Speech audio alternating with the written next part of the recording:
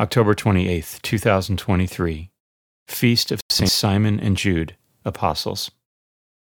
A reading from the letter of St. Paul to the Ephesians. Brothers and sisters, you are no longer strangers and sojourners, but you are fellow citizens with the holy ones and members of the household of God, built upon the foundation of the apostles and prophets, with Christ Jesus himself as the capstone. Through him the whole structure is held together and grows into a temple sacred in the Lord. In him you also are being built together into a dwelling place of God in the Spirit. The word of the Lord.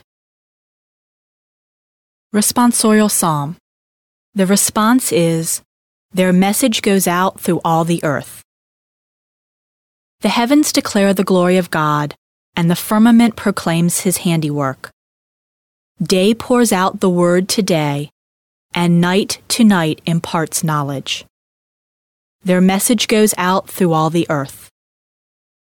Not a word nor a discourse whose voice is not heard. Through all the earth their voice resounds, and to the ends of the world their message. Their message goes out through all the earth. A reading from the Holy Gospel according to Luke. Jesus went up to the mountain to pray, and he spent the night in prayer to God. When day came, he called his disciples to himself, and from them he chose 12, whom he also named apostles: Simon, whom he named Peter, and his brother Andrew, James, John, Philip, Bartholomew, Matthew, Thomas, James the son of Alphaeus, Simon, who was called a zealot, and Judas the son of James, and Judas Iscariot, who became a traitor.